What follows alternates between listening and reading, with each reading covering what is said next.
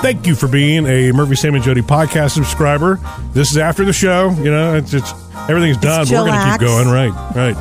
Okay, so producer David has done something. Yeah, y'all noticed, right? I love it. He decorated the studio. I'm feeling my inner Buddy the Elf and decided to do a little decorating inside the studio. But started small just in case y'all didn't approve. I love it. Yeah. I love it. In fact, it's really...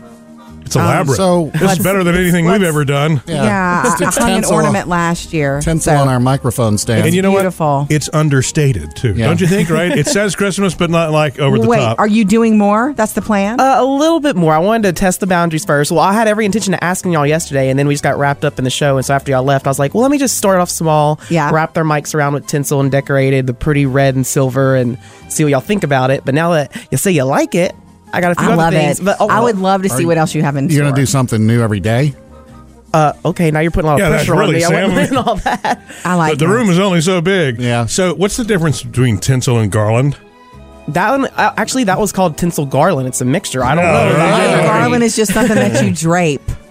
You know, and when I think of garland, I think of greenery, but it doesn't have to be. Okay. So this is tinsel garland. My favorite part of decorating, well, it's at home when stuff means stuff to you that you don't pull out but once a year. And that's the fun part of it, too. We have this huge bag full of stuffed animals that I've collected over the years. Christmas stuffed animals, obviously. Like Santas and reindeer and Frosty the Snowman and all this, and regular snowmen. And we have a Christmas frog in there.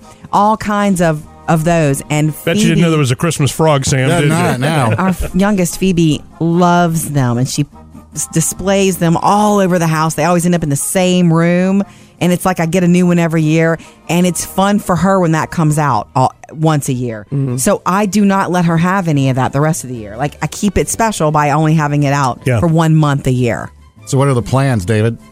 Well, I already messed up on the first plan because if you notice, I kind of ran out of tinsel. So there's 3 mics. Y'all 3 have them, but producer Emily doesn't have any decoration. You don't either. She has a little piece because y'all see how I have them twisted. It's red, silver, red, silver, red, silver. One of you has double reds because I actually had a little extra silver. Can y'all see which one y'all has it?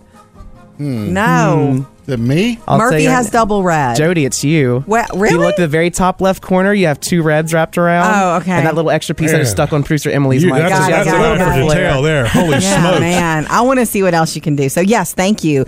Anybody who decorates at work brings the happy more than you realize. You know what? You should wrap the Murphy, Sam, and Jody sign in lights. Wow. You do that on the wall over there? Our in-studio videos are going to look awesome, full of Christmas. We used to hang Christmas lights in here. We need to do it again. Yeah. Now you have more to do than you wanted to do, David.